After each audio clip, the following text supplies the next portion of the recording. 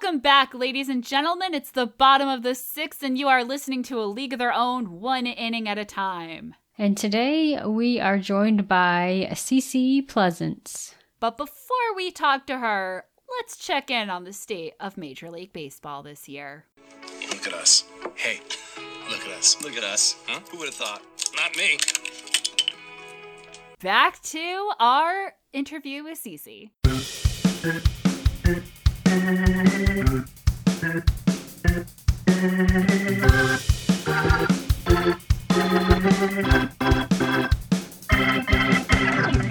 will just kick us off and say welcome back to another episode of A League of Their Own, one inning at a time. It's the bottom of an inning. Clearly, I have not been keeping track of how many interviews we have under our belt. I am Tierney Steele, one of your co-hosts, and with me is...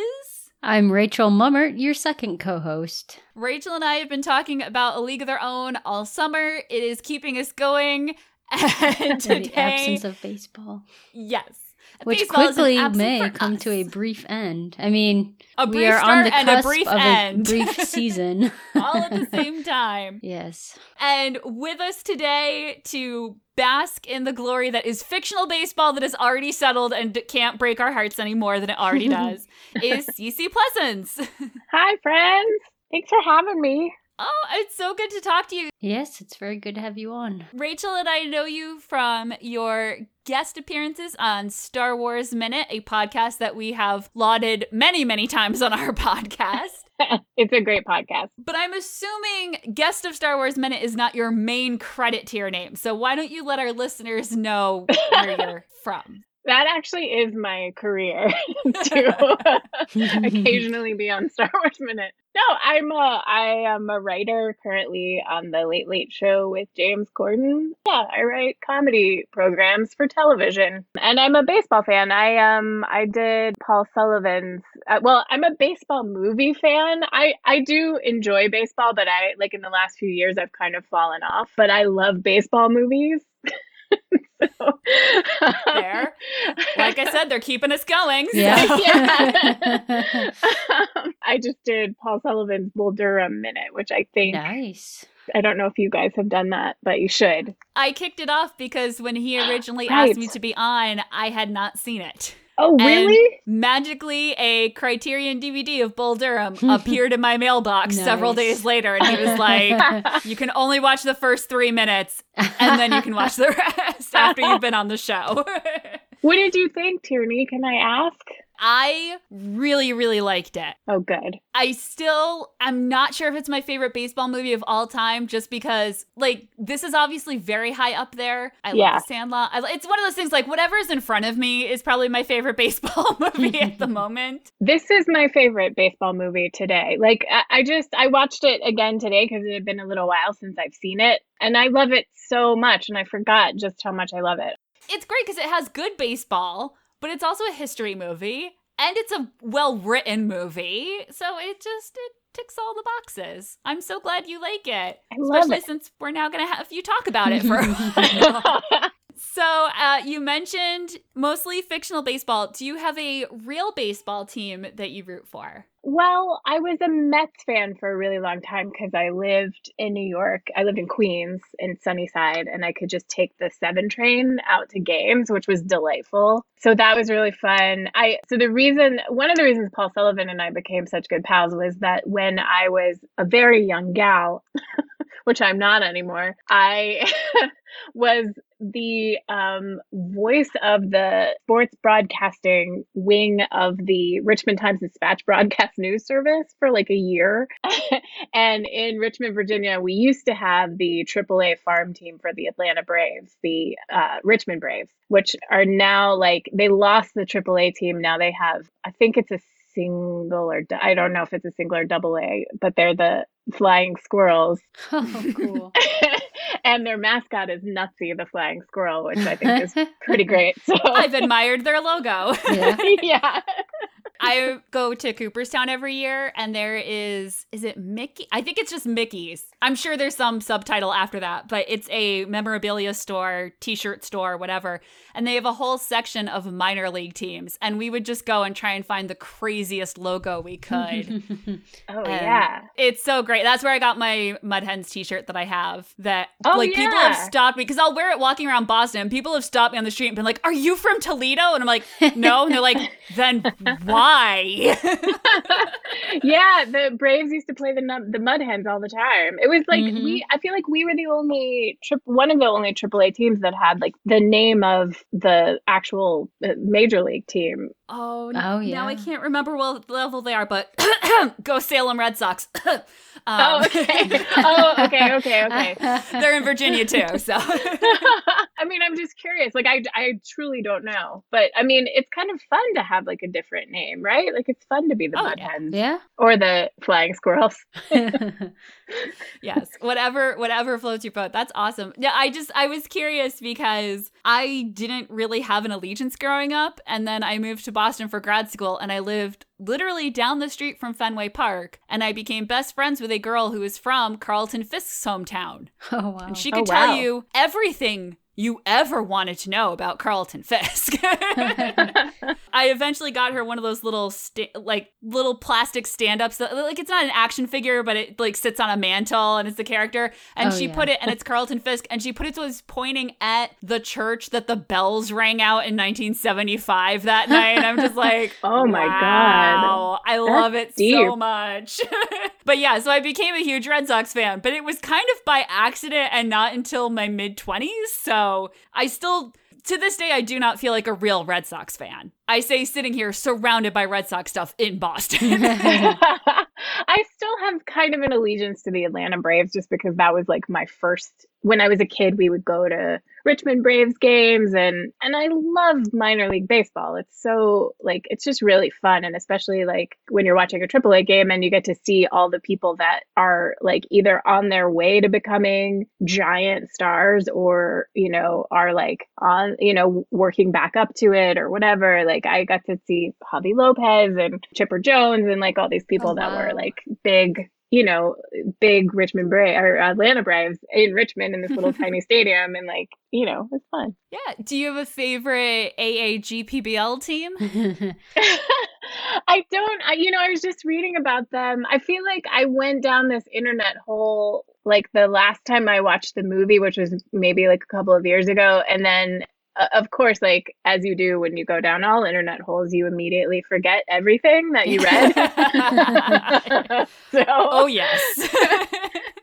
So I don't really, although now I am like dying to see that documentary, A Secret Love. Oh, Have you guys seen that yet? I'm on so my excited about it. list. My sister watched it and she highly recommended it. It seems so delightful. And I was thinking as I was watching that movie, like as I was watching The League of Their Own, which we're talking about right now, like it was interesting. And I guess there was probably like a conscious choice to not like have any sort of same-sex romance or whatever, or maybe everybody was so in the closet at that moment in time that like you wouldn't even know about it until, you know, the documentary is about these two ladies who didn't come out until they were they were together for 63 years and they didn't come out until like 2019 or something, 2018. Yeah. It's so funny. I've heard conflicting things because I've heard stories where people are like, well, obviously some women were gay, but it was kind of more like, well, if you know, you know, and that's fine. It's not a big deal. But I definitely heard at least one team, and I am completely blanking on which one, because I want to say Kenosha, but I would feel really bad if it turned out that was wrong, had to have a meeting in like 51 or 52 that was like, hi, could you stop hitting on your teammates, please? Oh. Obviously, they did not word it that way, but apparently at one of the like early, like right after spring training, like, okay, this is our team for the season. We've been having some workouts. Hey, could you like... could the people who are feeling more confident tone it down a notch? When I guess it seems like they'd almost have to have kept it kind of more under wraps, because like what the league and the women in the league stood for, like they were the All-American girls, like they were the personification of that era's All-American girls. And it seemed like, that was a fear of the time, was like, oh my gosh, women playing baseball, that's asking for trouble, like oh, it's going to make these women, it's going to make them so unfeminine, and it's just like, come on. Right. Which is why they force them to wear lipstick and skirts and have like victory rolls in their hair as they're playing baseball.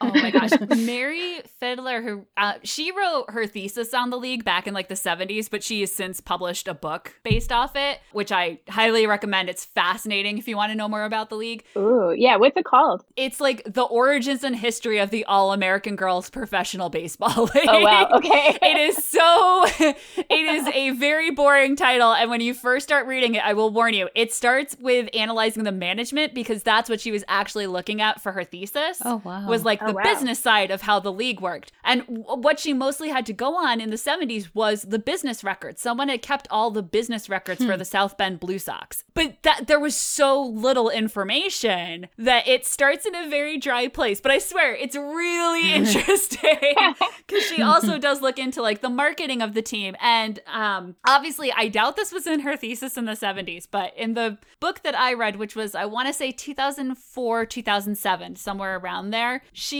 says that they think that's part of why they didn't recruit any African American players, was because the image of the All-American girl was so tied to, and she's white, of course. Oh, okay. Like, it just, like, they could not make that leap in their mind. The people who were in charge of this. Like, obviously I can sit here in 2020 and be like, those bastards, but they just... In 1943, if you said All-American Girl, they could not wrap their brains around the fact that, hey, that might include some black girls. Right, of course. And I just found that really interesting reading, especially now, where it's like, it wasn't even a conscious racism choice. It just was like, oh, well, they don't fit the mold we're looking for. The same way these other girls, for other reasons, don't fit the mold. Like, but it's like, dude, your mold sucks. Come on. What are you doing here? Right. Well, as we're learning right now, or some of us are learning, and some of us already knew, that white supremacy is really embedded deeply in the history of America and the choices that people made. Yeah, throughout its history. These were like, they would go to these small cities, is what I call them, like big enough to you have a downtown and a ballpark and stuff like that, but not cities.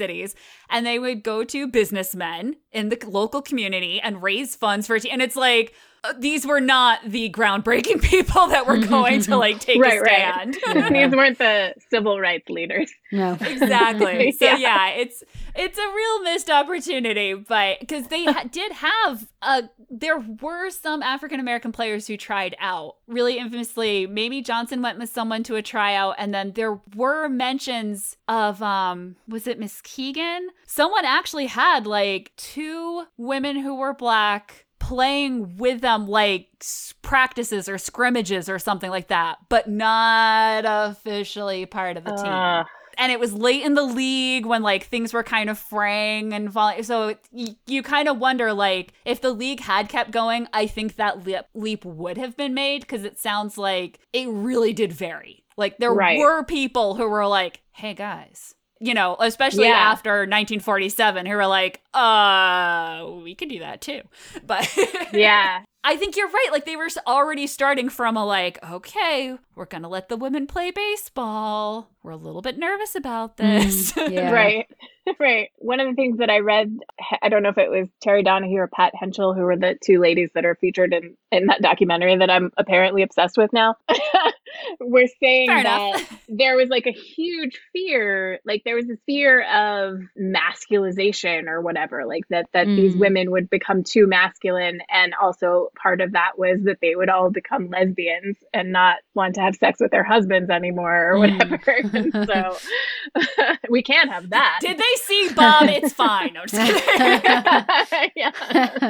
One of my favorite things I picked up on doing this project was at the beginning when they're doing the tryouts, and you see Kit and Dottie's parents listening to the radio, and the woman is saying like, will lead to the masculization of our daughters or whatever. Like I can't do that accent, but it's so wonderful and hilarious. And I never realized before that while listening to this speech on the radio, their mother is hugging a pillow. Like, she's afraid. She is hugging a pillow, listening to this woman say, like, what will this do to our women playing baseball? Yeah. So, right.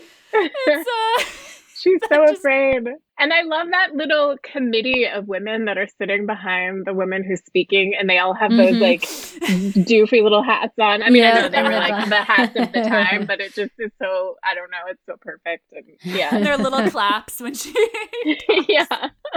I love old-timey radio stuff, by the way. Like, I think just seeing the movie Annie when they show, like, it's just a guy holding a pair of shoes, making it sound like tap dancing and stuff. Just, like, we wonder, like, oh my gosh, what's going on?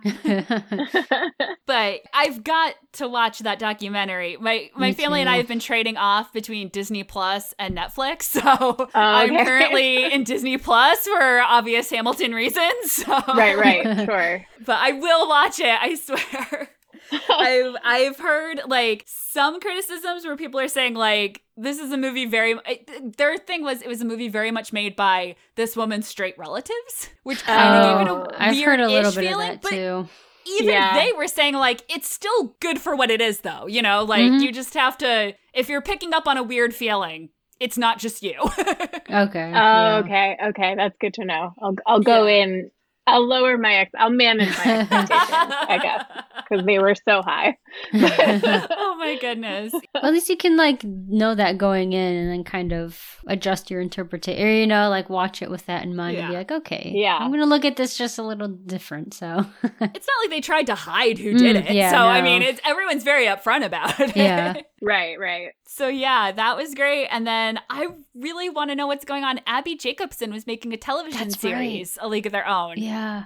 And I follow her on like every social media I can. And it's like, where's the updates? Come on. I'll check IMDb every once in a while to see. I wonder if that's happening. Like a victim of COVID too right now. I wonder if they've had to I'm shut sure down. it's just in limbo. Yeah. I know they already filmed something.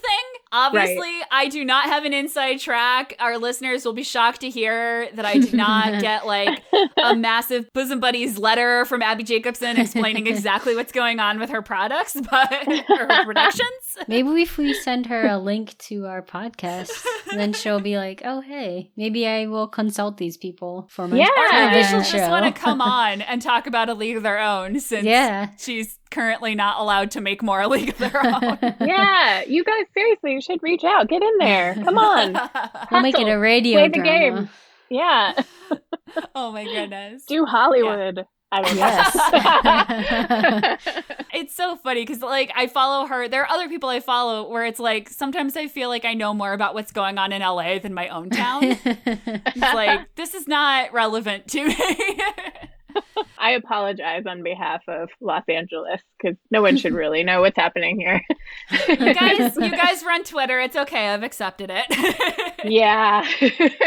Okay, I'm gonna interject here real quick with a quick tie-in for the Toledo Mud Hens. That's my local minor league team. I'm from the good old Northwest Ohio, so they have mascots, which I had forgotten about until I looked it up. They are Muddy and Madonna. And I think even because I'm trying to remember last time I went to a game, I think she even has like the she better be ponytail in a uniform. Like I'll have to look it up now. But yeah, I just had to interject with that because I was like Madonna. Speaking of Madonna, I know that's different than Madonna, who is in this movie, but man, I forgot how much I love Madonna acting. She was so great. She's excellent. She's so good. I mean, I guess she's kind of playing like a Madonna character, but it's like so delightful all the way, May. What a fun, how fun.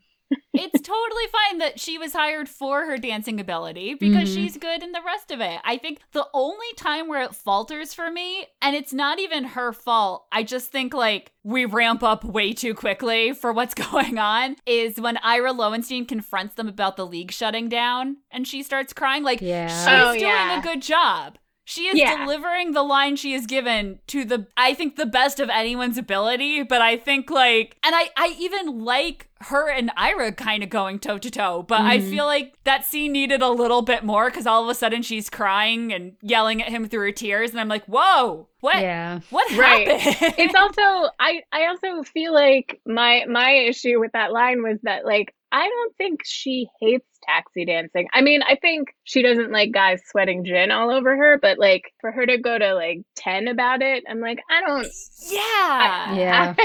I feel like she's not, I don't know. Like, I guess it denotes a level of shame that I don't want that character to feel for who she, like, because I feel like she's so confident and like so Madonna-esque in the sense that she embraces her sexuality and whatever. And like, she's not slut shaming herself ever, you know? Yeah. Like she's an independent woman, even if the league had shut down, like she does, you know, she does her thing. Like she doesn't need a man or anything. She doesn't need Ira. That was one of the things Sully always talks about on Boulder a Minute is how Annie and Millie are just totally like, yep, here I am. This is what I do. Oh, you don't like, I don't care. Like, right. And that's, I love Annie for that, where she's just like, she just loves baseball. This is one way she has chosen to express that. And she loves having sex. And when those two things collide, it's amazing. Yeah. So yeah, I think it's a little awkward that she kind of like slut shames herself in a way. Yeah. Yeah. It bummed me out a little bit. But yeah, that's the only time I think she falters. I think she does a really good job. Yeah. And just her and Doris, I just, like we've talked about multiple times before, just those two's interaction throughout the whole movie. I mean, old Doris and May and young Doris and May, they just watching them interact is a treasure. They're such cutie pies. I love them. And you know what? Rosie O'Donnell is a cutie patootie, to use her words. She's so cute. Why did we cancel her? I don't remember. Did she do something bad? I feel like I know. It seems like a long time since remember. I feel like she got mad at Tom Selleck for having guns or something, but like I feel like she got canceled, but I don't know why. I must have missed that one. Maybe she did something bad. I don't know. I don't want to, but yeah, she's so cute. She's a delight. She can still be cute. Yeah. I love everyone in this movie. I was always biased towards Kit because she was my favorite character. Like, she's the one I related to the most, but she also can be kind of annoying. I get it. She's so bratty. She's very convincing as a younger sister. Me being the youngest of three, it's like, yes, I give that 2 thumbs up. That is convincing being the younger sister. I think because I didn't have a sister, I only had brothers, and I wanted a sister so bad that the first time I saw this movie, I hated Kit because I was like, your sister's so cool and you don't even appreciate her. Well, I was an older sister, and I don't think my sister ever thought I was so cool. So yeah. I'm sure I always related much more to Kit because I was always tagging along after my cool older friend, and then I related to Marla, probably the second most. Marla and Doris, who were sent to Charm School, were just like, I'm sorry, what now? I love Marla. Marla Hooch is just the most darling, magical character. And then the older Marla later on is also so darling. Like, it's just so joyful and delightful. Just like when she when older Dottie comes on the field at the end, and she's going around, and older Marla kind of is like approaches her, and she does that little shoulder shrug, and Dottie like covers her face. She's like, Marla Hooch. It's like, what kills me is that she says, how's Bob? And she looks around like looking for him. Yeah. So it's such a she's ready for reunion time. Yeah. And she's so proud of her husband, like, oh, he's retired, he's been Nelson. Yeah. Oh, Nelson. That's one of my favorite. It's always been one of my favorite scenes. This, the serenade to Nelson. Oh my God, so great. It works out. That is such a weird character because when he's like, I'll take her home, it would be my honor. I always get creeped by, but then like it obviously works out. They're both just really intense, really fast. As a commitment phobe, it scares me. Rachel, I just learned that the Mud Hens were originally in Richmond, Virginia. They moved. Oh, really? Oh, wow. In 1965 to Toledo. Wow. Isn't that fun? So we're basically awesome. related. We are. Whoa. Whoa. Related. The Mud Hens moved to Toledo in 1965. In the dark of night. From Richmond, Virginia. Might I point out that Maxwell Q. Klinger of the 407 7th MASH would have been in Korea in 1951? That's right. Oh. So he was. Oh, no. This changes. Wow. This changes a lot. My world just turned upside down. He just blew everyone's mind with that. Oh, no. We just changed history in a parallel universe. Rachel, reading tell on. Me the hot dogs are real. Oh no! Hot dogs are real. Hot dogs are real. Yeah, I guess the general manager got Jamie Farr to incorporate the Mud Hens into his character's background. Okay. Even though because he was actually really into them. But yeah. Wow. Wacky. Wow. I can't even handle it. Tony Pacos is what I was thinking of and couldn't come up with off Tony the top of my Pacos, head, by the way. I was like, panko? Wait, no, that's a cooking ingredient. So, all right. Well, while I'm recovering, I guess I will ask, so did you have a favorite character? I mean, I know, obviously, they're all amazing and we love them all. Yeah. Oh, gosh. Geena Davis is so good. She's such a good actress. I forget how much of a crush I have on her until I watch her do something and I'm just like, what a woman. She is she's just so magical. I mean, it's such an amazing ensemble cast. I love, it's just, I start crying from the beginning when that, song that we had a moment or whatever, song, which is so emotionally manipulative, but it just, It was the 90s. They were emotionally manipulative in movies. I'm like, yes, I am in for this. Someone recently said, oh yeah, you remind me so much of Geena Davis. And I was like, I have to sit down. Hang on a moment. You don't understand what a compliment that is. Holy cow. Yeah, I think I would just go ahead and lay down in the dirt if someone said that to me. Wait a minute. Let me get my mic set up. I need you to say that again. Yeah. When I'm having a bad day, I'll just replay it over and over again. I love Shirley Baker. She's so cute.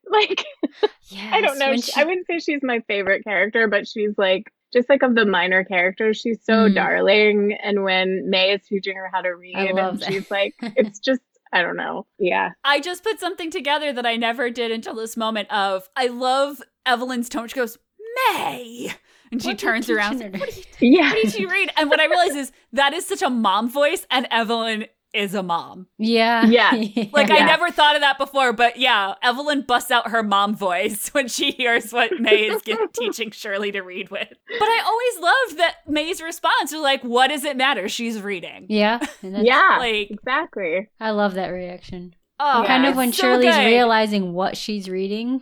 She's so into the words and learning, and then once it dawns on her, what am I reading? But it's No, the best is that the next line is, this is when it gets really good. I love the that. milkman comes in.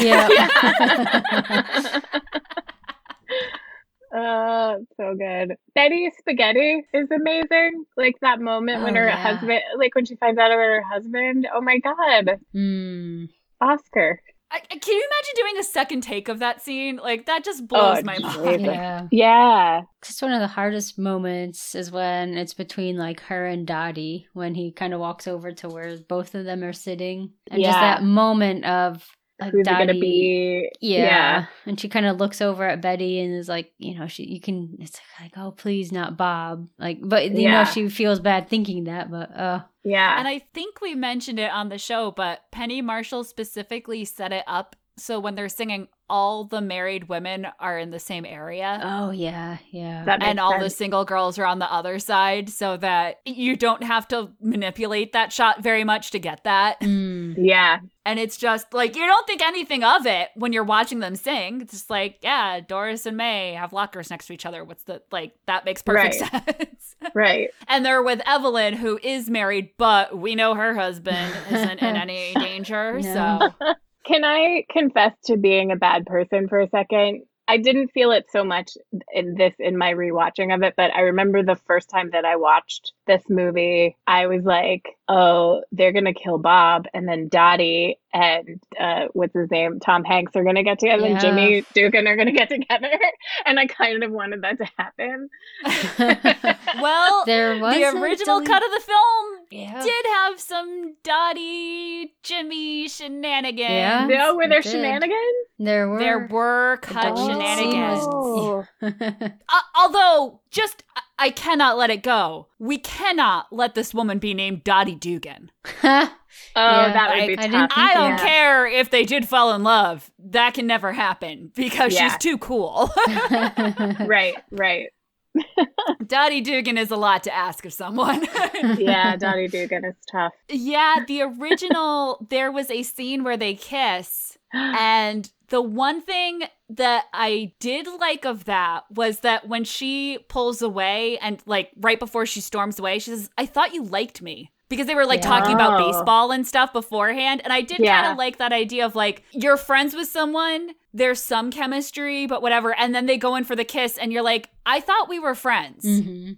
Right. You've ruined, like, way to go, you know? Yeah. So what was there was well done, but I 100% agree that, like, that made things so much more complicated than they needed to be. And I really liked this, that there wasn't really a love story. Like, there's obvious chemistry between them, but she's married to Bob, and that's fine. Like, Right. I like it so much better. Yeah, I like it so much better without that, because it's like, it's also so much easier to kind of get behind her choice to not go back at the end of the season and whatever. And, you know, I mean, because she was like so in love with Bob, and I choose to believe Bob would not have minded whatsoever. I could totally see Bob like setting up in a little apartment in Rockford, Illinois, cooking dinner for his wife and her teammates. Yeah, I know. But she wanted to have kids. She wanted to have kids. God damn it. Isn't still well enough of a cautionary tale. I love that part when, you know, when they're chasing him, when the bus driver storms off and they're chasing Stillwell around the bus. And Madonna grabs the bat, and then when they get back on, Dottie's like, oh, I hope to have 5 just like him. Yeah. Oh, yeah, because that was like, he really is totally sweet, sarcastic. Dottie. Yeah. Just the way that line is delivered, it's like, yeah, I love it. It's perfect. She's such a, like, she's so good at just that dry delivery. And I feel like she's so good at being likable even when she's being kind of a dick. Like, she, you know. She's really standoffish in this movie. Like, she doesn't really get close. Yeah. She gets along with all her teammates, but she's not tight with them. She doesn't want to make that ultimate commitment or connection because I think she knows, you know, this is a one-time thing, you know, once the war is over and, you know, assuming Bob comes back safe and sound, like that's it. Like, we're living our life then. She's saving herself the hurt of having to give up something that she loves, or she thinks she is, but she doesn't really in the end. Jimmy's moment of greatness.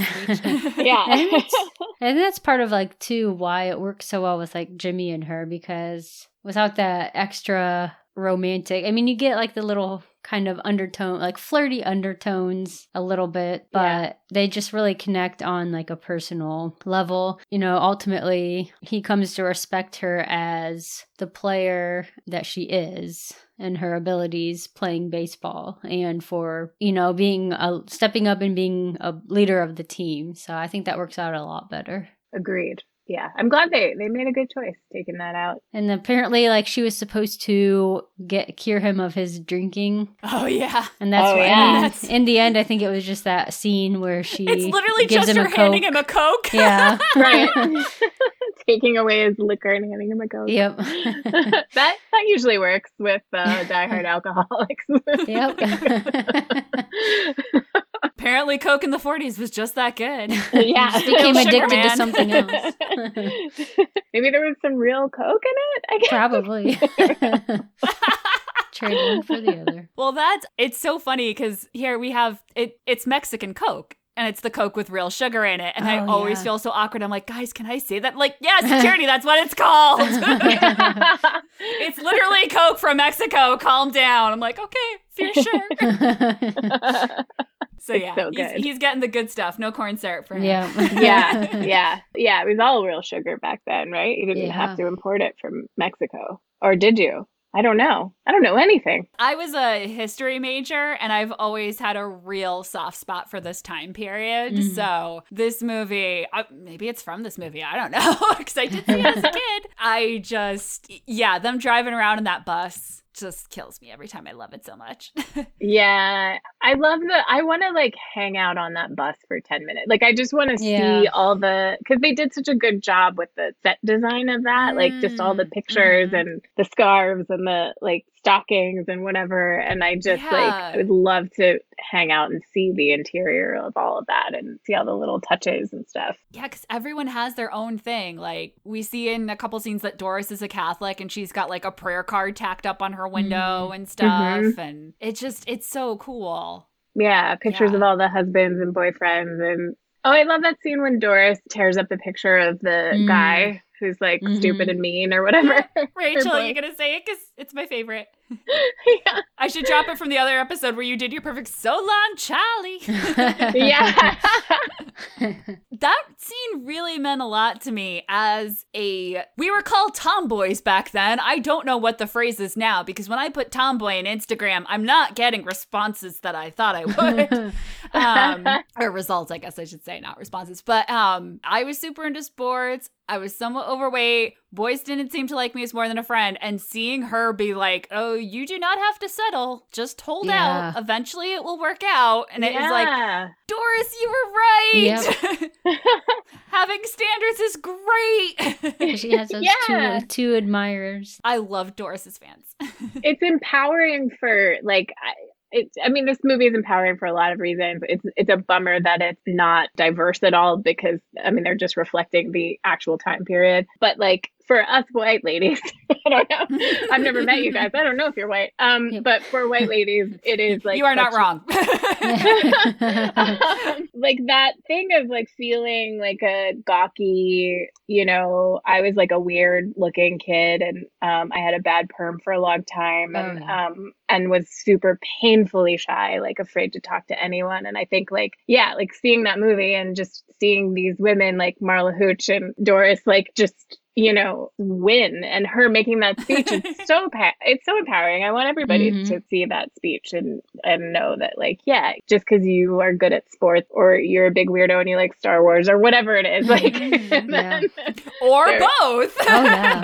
Exactly.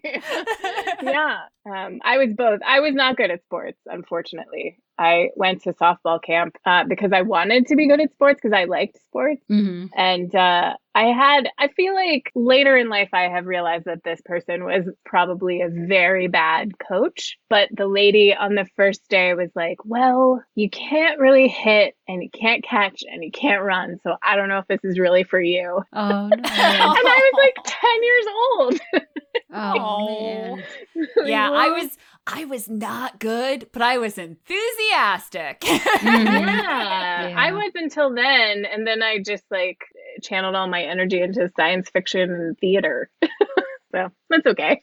Yeah. I will give a shout out to my dad, who blatantly lied about why we quit many things as I was growing up. It's like, yeah, you quit ballet because they wanted you to go up on toe, and I really didn't think you were old enough, and that's why. And now later, I'm like, oh no, I just was real bad. It's like, it was a good lie, though. Good lie, Dad. Aw, that's so sweet. So little things like that where it's like, oh yeah, I did the sport for a while and then I just moved on to something else. And it's like, okay. I played softball up until about 6th or 7th grade. I wasn't anything spectacular either. I was, like you said, you're just enthusiastic about it. And then it got too scary. Like it got to be fast pitch, and I was like, technically, you still not okay. play softball.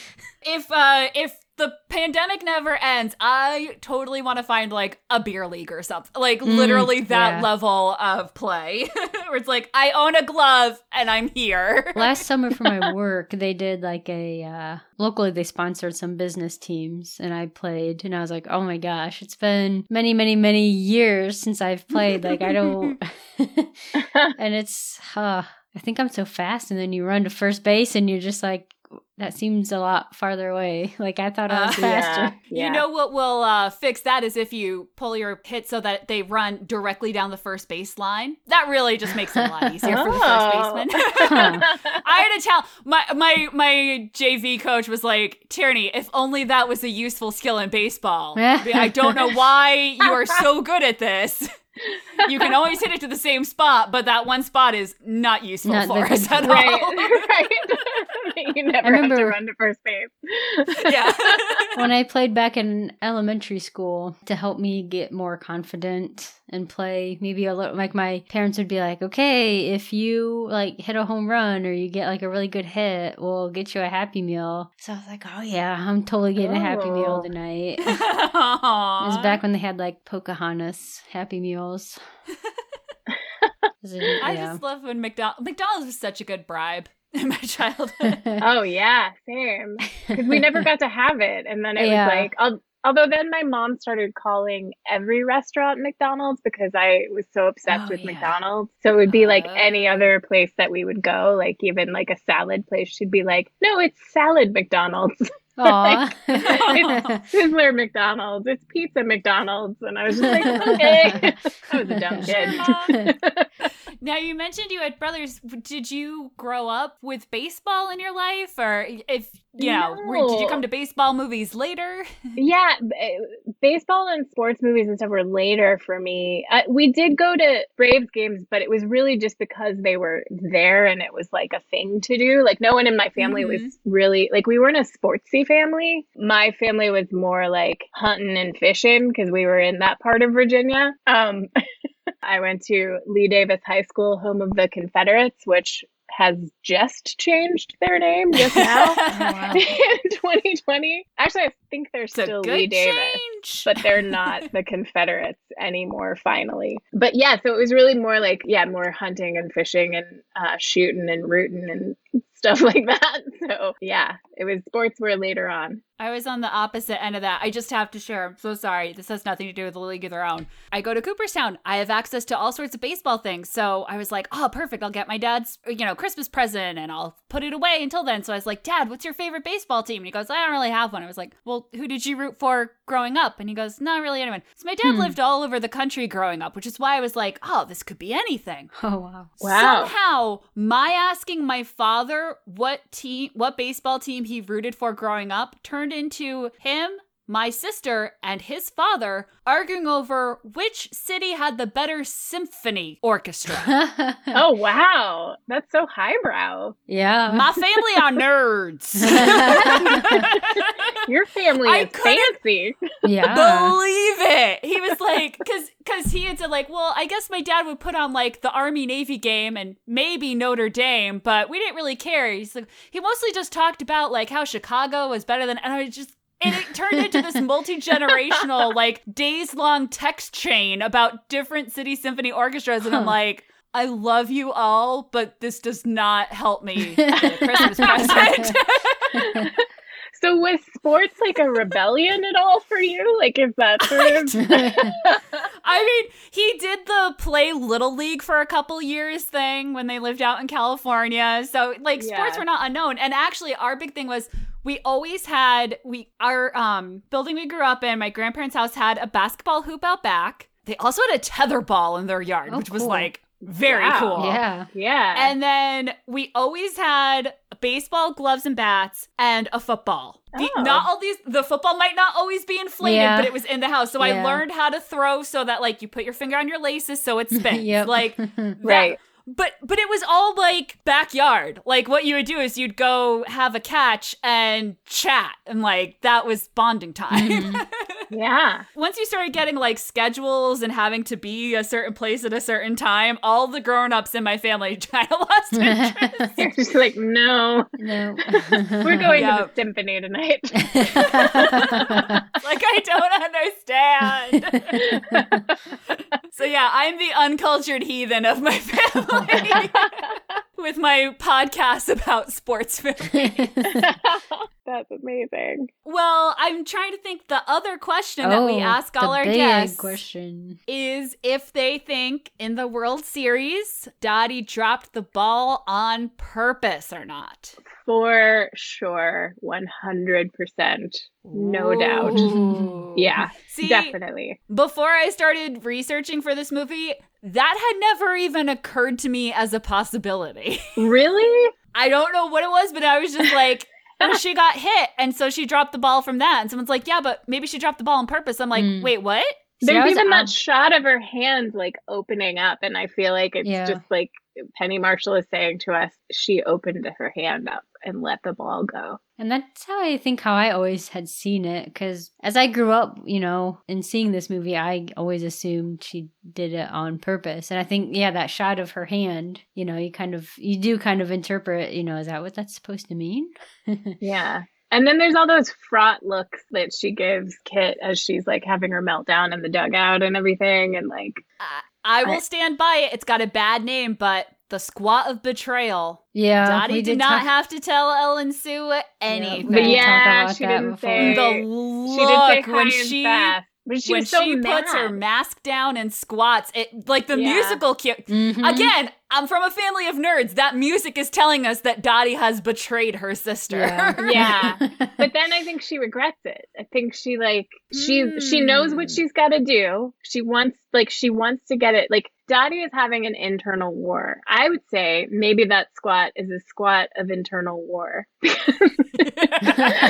still not a good name, but I love it. Which could also be what I call my period from now on. Yes. I love that. I'm so glad we don't title our episodes because man, would I be tempted, and Yeah. that does not need to. Every month, we are warriors. But yeah, I mean, I think she did that because that's the competitor in her and that's who she is. And the whole time she's struggling with her competitive self and the self that like just wants to be the absolute best, which she kind of is. And then the self that like loves her sister and loves her husband and wants to like kind of diminish her power because she wants to give it to other people. Like she wants these people that she loves to be happy, whether that's a good decision or a bad decision. I got really deep on this. I'm sorry, you guys. Well, it's one of those, yeah, until you really start to think about it, you're just like, oh man. And it just makes, I guess I had always thought too that she knows how much more this means to Kit, how much more Yeah. making it. And, like even earlier in the movie when Kit strikes out on the high ones, ironically, and it's always Dottie that, saves the day by either winning the game for their team or just, being the older sister. And this is her, she knows like this means so much more to Kit and this is her future. Right. Yeah. And when the smile that she gives when they're chanting Kit's name, that makes me think Yeah. she's like, yeah, I did that. Well, and even when Kit is running down that third base line to home, like you can see, like I don't think Dottie she wasn't supposed to anyways because they were going to hold her at third. Yeah. But you can just Yeah. tell Dottie's face is like, oh crap, like, what? She's kind of Yeah. panicking, like I have to do something. Like this isn't she's not making it easy. That batting order was a real nightmare. Yeah. No universal DH in this league. Nope. Right. You guys, I'm sure you've talked about this, but I wanted to say, I know that I'm obsessed with Dottie and Tierney. I'm sorry, but I know that your It's favorite okay. character is Kit, and I love Kit too. But I was reading about the lady that Dottie was based on, Dorothy Kamenshek, is that right? Kim and Shaq. Yep. Holy cow. She's She was amazing, only right?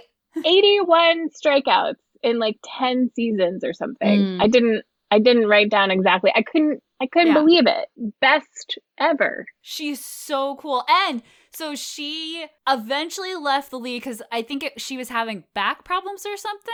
But she did come back. She worked out some sort of deal where she was like, I'm only playing home games. I can't go on the road anymore. Oh, wow. But she was so good that they actually worked out a deal where she could come back, but she was only like in a limited capacity. Oh, man. Because, yeah, she like took a year off and then she came back. But she lived in Rockford and she played on the Peaches the whole time. And so she was part of putting together, was it just called the fan club? But like the people who did the fundraisers basically for the team.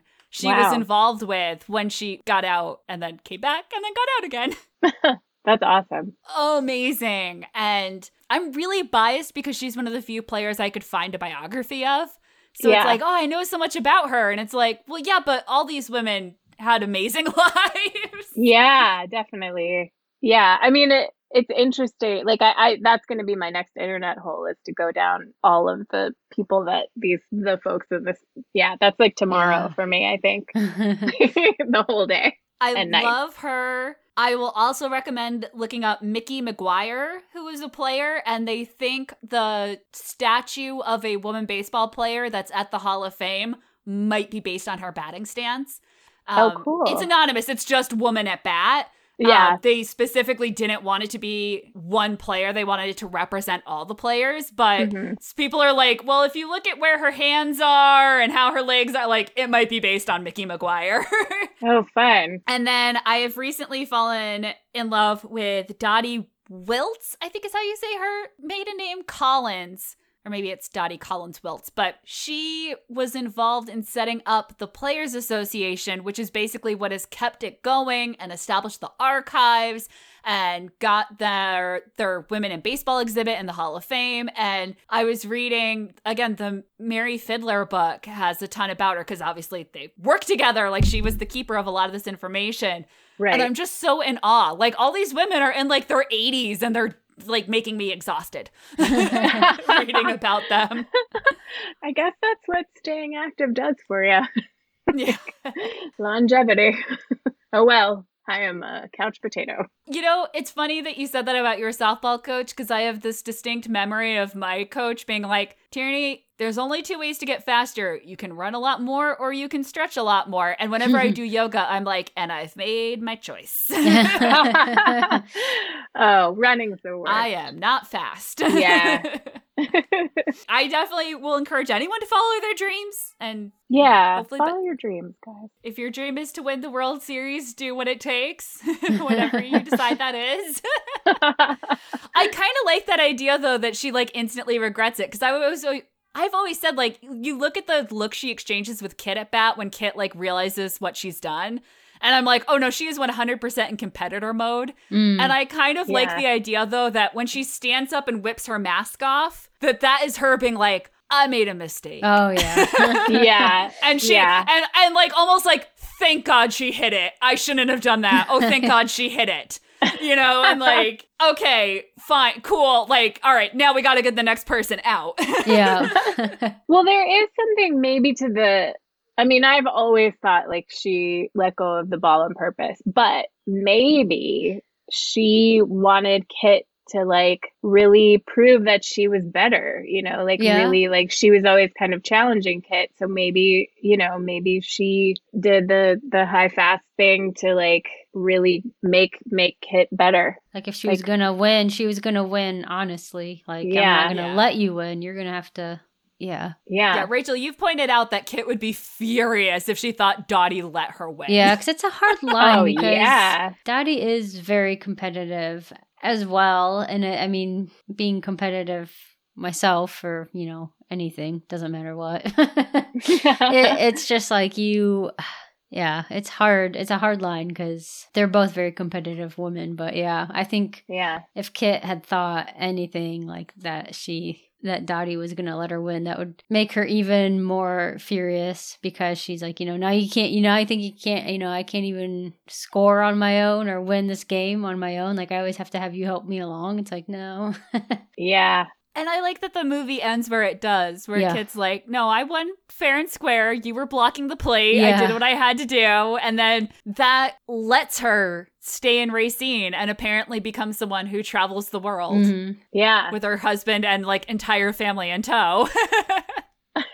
Yeah, I want to know what her husband's job is. There's that weird throwaway line at the beginning. Yeah. Traveling all over the world. Yeah. Yeah, Dottie always seems to be like, oh, that husband. Yeah. Yeah.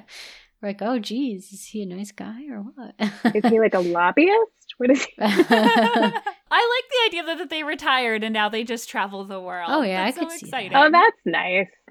Because they're old spin. enough. Yeah. They could be retired. Oh, yeah. Question, because you guys know everything about the movie. Is it old age makeup, or at the end of it, did they just find women that look exactly like Dottie and Kit? Yeah, they are. They are actresses, different actresses. They're actresses. And did they dub Gina Davis's voice into Dottie's mouth? They did. I think that's part of the magic that messes with all of our minds. Because I always thought it was makeup, because she looks remarkably like Gina Davis. And then having her voice dubbed, it's like, okay, that has to be her in old age makeup. Right. But the old age makeup is way better than anything you saw in the 90s anywhere.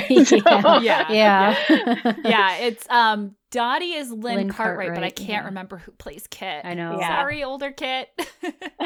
Well, and it always messed me up because I was like, all the older Peaches are actresses, but all the other older women you see are players. But Shirley Berkowitz, who plays older Alice, is both. Messing me up, Shirley. Wow. Because I was like, no, but Shirley's in the catcher's gear. Like, we see her playing, and it's because she was in the league. So I don't know why she got a line. It was special.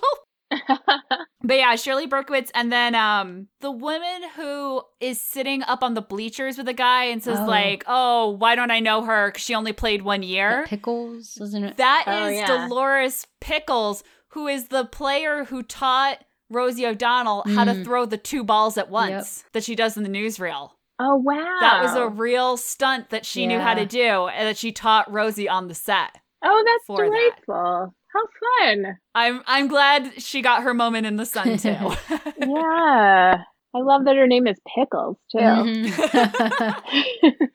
And I remember, this is one of those, I remember when I was younger watching the movie, for some reason, I always thought that last World Series game and how it ended, like, drove a wedge between Dottie and Kit. And so, like, when I started rewatching it for the podcast, I was like, wait a second, this is not how I remember. Like, I always thought they were just so mad at each other that because in the beginning of the movie, you think, like, there's this big rift between them. Yeah, I thought the same thing and didn't remember that they, like, come together at the end until me too. Watching. Yeah. Well, infamously, the original script, and Penny Marshall changed this, the original script was that they hadn't seen each other since then. And this reunion is why there's the big hug and everyone cheering for them. And Penny Marshall was the one who came back and was like, guys, they're sisters. They've definitely seen each other since 1943, guys. Yeah.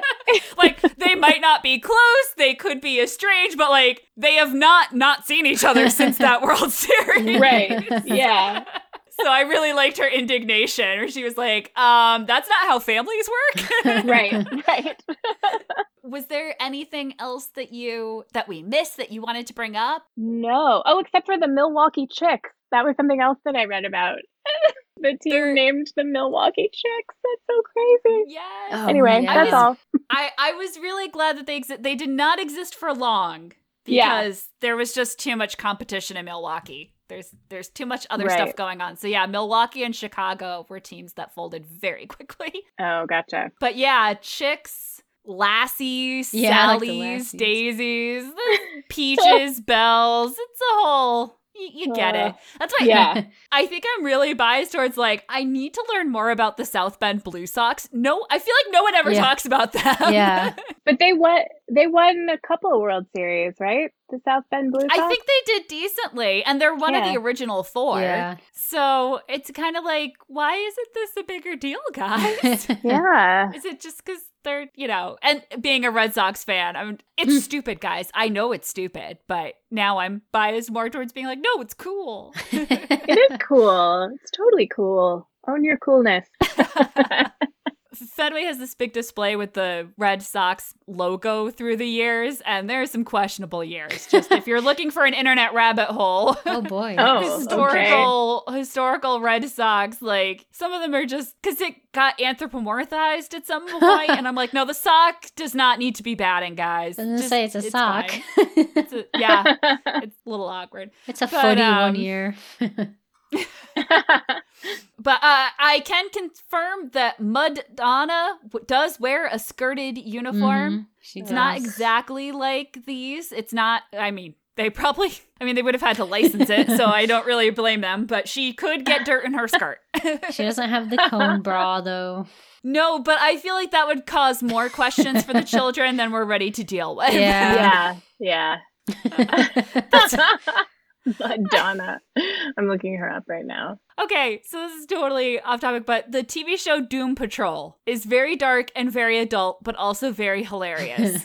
And in the latest season, there is a younger character where it's an 11-year-old girl, but she's been suspended in time. So she's actually been alive for like 100 years or something. Okay. And that weird disconnect of like, well, you're a kid, but also like, when should we start including you on things? And there's a party at the house and it's like completely off the walls crazy. Everything's going on. People are taking ecstasy. And she's just like walking through it at one point and it's like, Dorothy, go to bed. So yeah, I'm very sensitized right now to like, don't give the kids more to handle than Yeah. Yeah.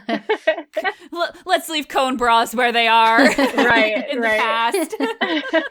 Thank you so much for joining us. Yes, This has thank been you guys. It's This was just really delightful. nice to talk baseball. Yeah. And talk about a movie that was so impactful on my life and a lot of other people's I'm learning through this project. So one more time, if you want to tell people if they're looking for you on social media or to follow your projects, what's the best way to do that? Gosh. I'm so not on social media that much, but you can always follow me on Twitter at CC Pleasance, and occasionally I tweet something. I go back and forth where I'll just disappear for a while and then it's like, oh, I'm going to be on for like the next 12 hours. Yeah, same. Don't worry about it. There's no wrong or right way. And honestly, probably healthier to do it that way. Yeah, it's better for my brain. If you're looking for our show, we have links in our episode description. We're on Twitter at VCR Privileges, which I know is weird, but that's our parent podcast series. And there's a lot of League of Their Own stuff out there in the world, which I encourage you to go find, but it was just going to be really complicated. And the League of Their Own Winning at a Time is a long title. So look for our parent podcast series, VCR Privileges, so much easier. And then if you are on Facebook, we have a group called the Dugout with Dugan, where we just share all the cool AAG, PBL, A League of Their Own stuff that we come across. Rachel, we're going to be back, right? Yes, we will. We'll be back very soon, and that our listeners will hear us give the MVP award next. Yep. But we will also be back next week with another episode.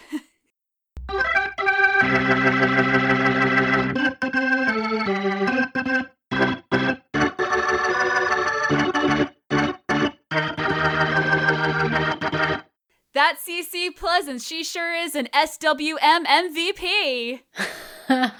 She is indeed. I was real proud of myself. I like workshopped I like it in my that. head. So we are here to declare an MVP of the, oh my God, what inning are we in? This is crazy time. It's the 5th. Yes, because this will is airing on crown the the 6th fifth. inning. Oh my Yeah. gosh. Wow. Sorry, time is just going really quickly. It and It's is. a lot. This is a really great MVP. I think, not that there was a wrong choice, obviously. All 4 of our contenders were fabulous in their own ways. Yes. But I think Evelyn coming in second and Dottie winning. Yeah. It feels right, doesn't it? It does. I feel like I'm going to put in the Dottie. You should. So Dottie has gotten her due. She has been the queen of diamonds. She has done her split. She has argued, she's watched the fireworks. And she's best friends with Jimmy. And then we go into the 6th inning, which is a very different vibe. Oh, yeah. And yet, I still kind of want to nominate her again purely for, piss on your hat. I know. I always thought about that, too. So, in the scenes of the fight, the shower aftermath, and then Kit being traded to Racine, we must now choose a most valuable, or we must now nominate people for most valuable player. Haha, we make our fans choose. What I would think we would have Kit be. Yeah. Because, this is her, between the fight, the shower, dumping, and her trade. Yeah. Oh, that baseball, the catch. She just walks in, where's Dottie? Yeah, and just that baseball right through the... Mm-hmm. And then, when Betty Spaghetti's talking to her through the door and she's got her glove on, that's a big moment. Yeah. I feel bad because, the fight kind of is her fault. I know Doris taunts her, but at the same time, all right, fine. Yeah. So, yeah, definitely Kit. I would say Doris as well. Yeah, I agree. She's crucial to that fight that leads to the Dottie Kit thing that leads to the trade. So she's definitely pulling her weight on that end. And then we also get that fabulous May don't fit you when she's I don't know why you get dressed at all. So I think that makes a lot of sense. Kit, Doris. Do we want to say Betty Spaghetti just because she tries to be there for Kit, or just at least to be like, hey, Kit, it's going to be all right? That's a really good point. And I think it's funny. We see Betty Spaghetti as the mom of the team. Yeah. And she's not a mom. No. But as far as we know, Evelyn's the only one here with a kid. But she has that quality to her. Oh, yeah, definitely. And I've always, even as a kid, I was like, oh, right, yeah, Kit is still playing just on another team just for the world. It's so weird. Whatever. I know it's still so weird. So I would say that is fine. And then do we have to give the last slot to Helen? I was thinking about Helen, honestly, just because of her whole... Has anyone seen one? You have to have that button on that scene. Yeah. How else do you get out of that? Well, that seems uncalled for. I know. That is the only way you are getting out of this scene without it being a fiasco. It's just in all the chaos that's happening, and she's just totally kind of oblivious to wait, what? What's happening? You also realize, May leaves before all this happens. So does May come back from her date and just be like, what the... Guys, I was gone for a few hours. I know. Well, I like that. I feel like that's a good balance of serious and funny, which of course is what we aim for here. So, Rachel, if you will post the poll in our Facebook group, The Dugout with Dugan. I will. I will do the same on our Twitter page at VCR Privileges. And ladies and gentlemen, you have 1 week to vote in the social media medium of your choice. Enjoy that? Good. Well, come back next game, will you? Good hitting. Take care.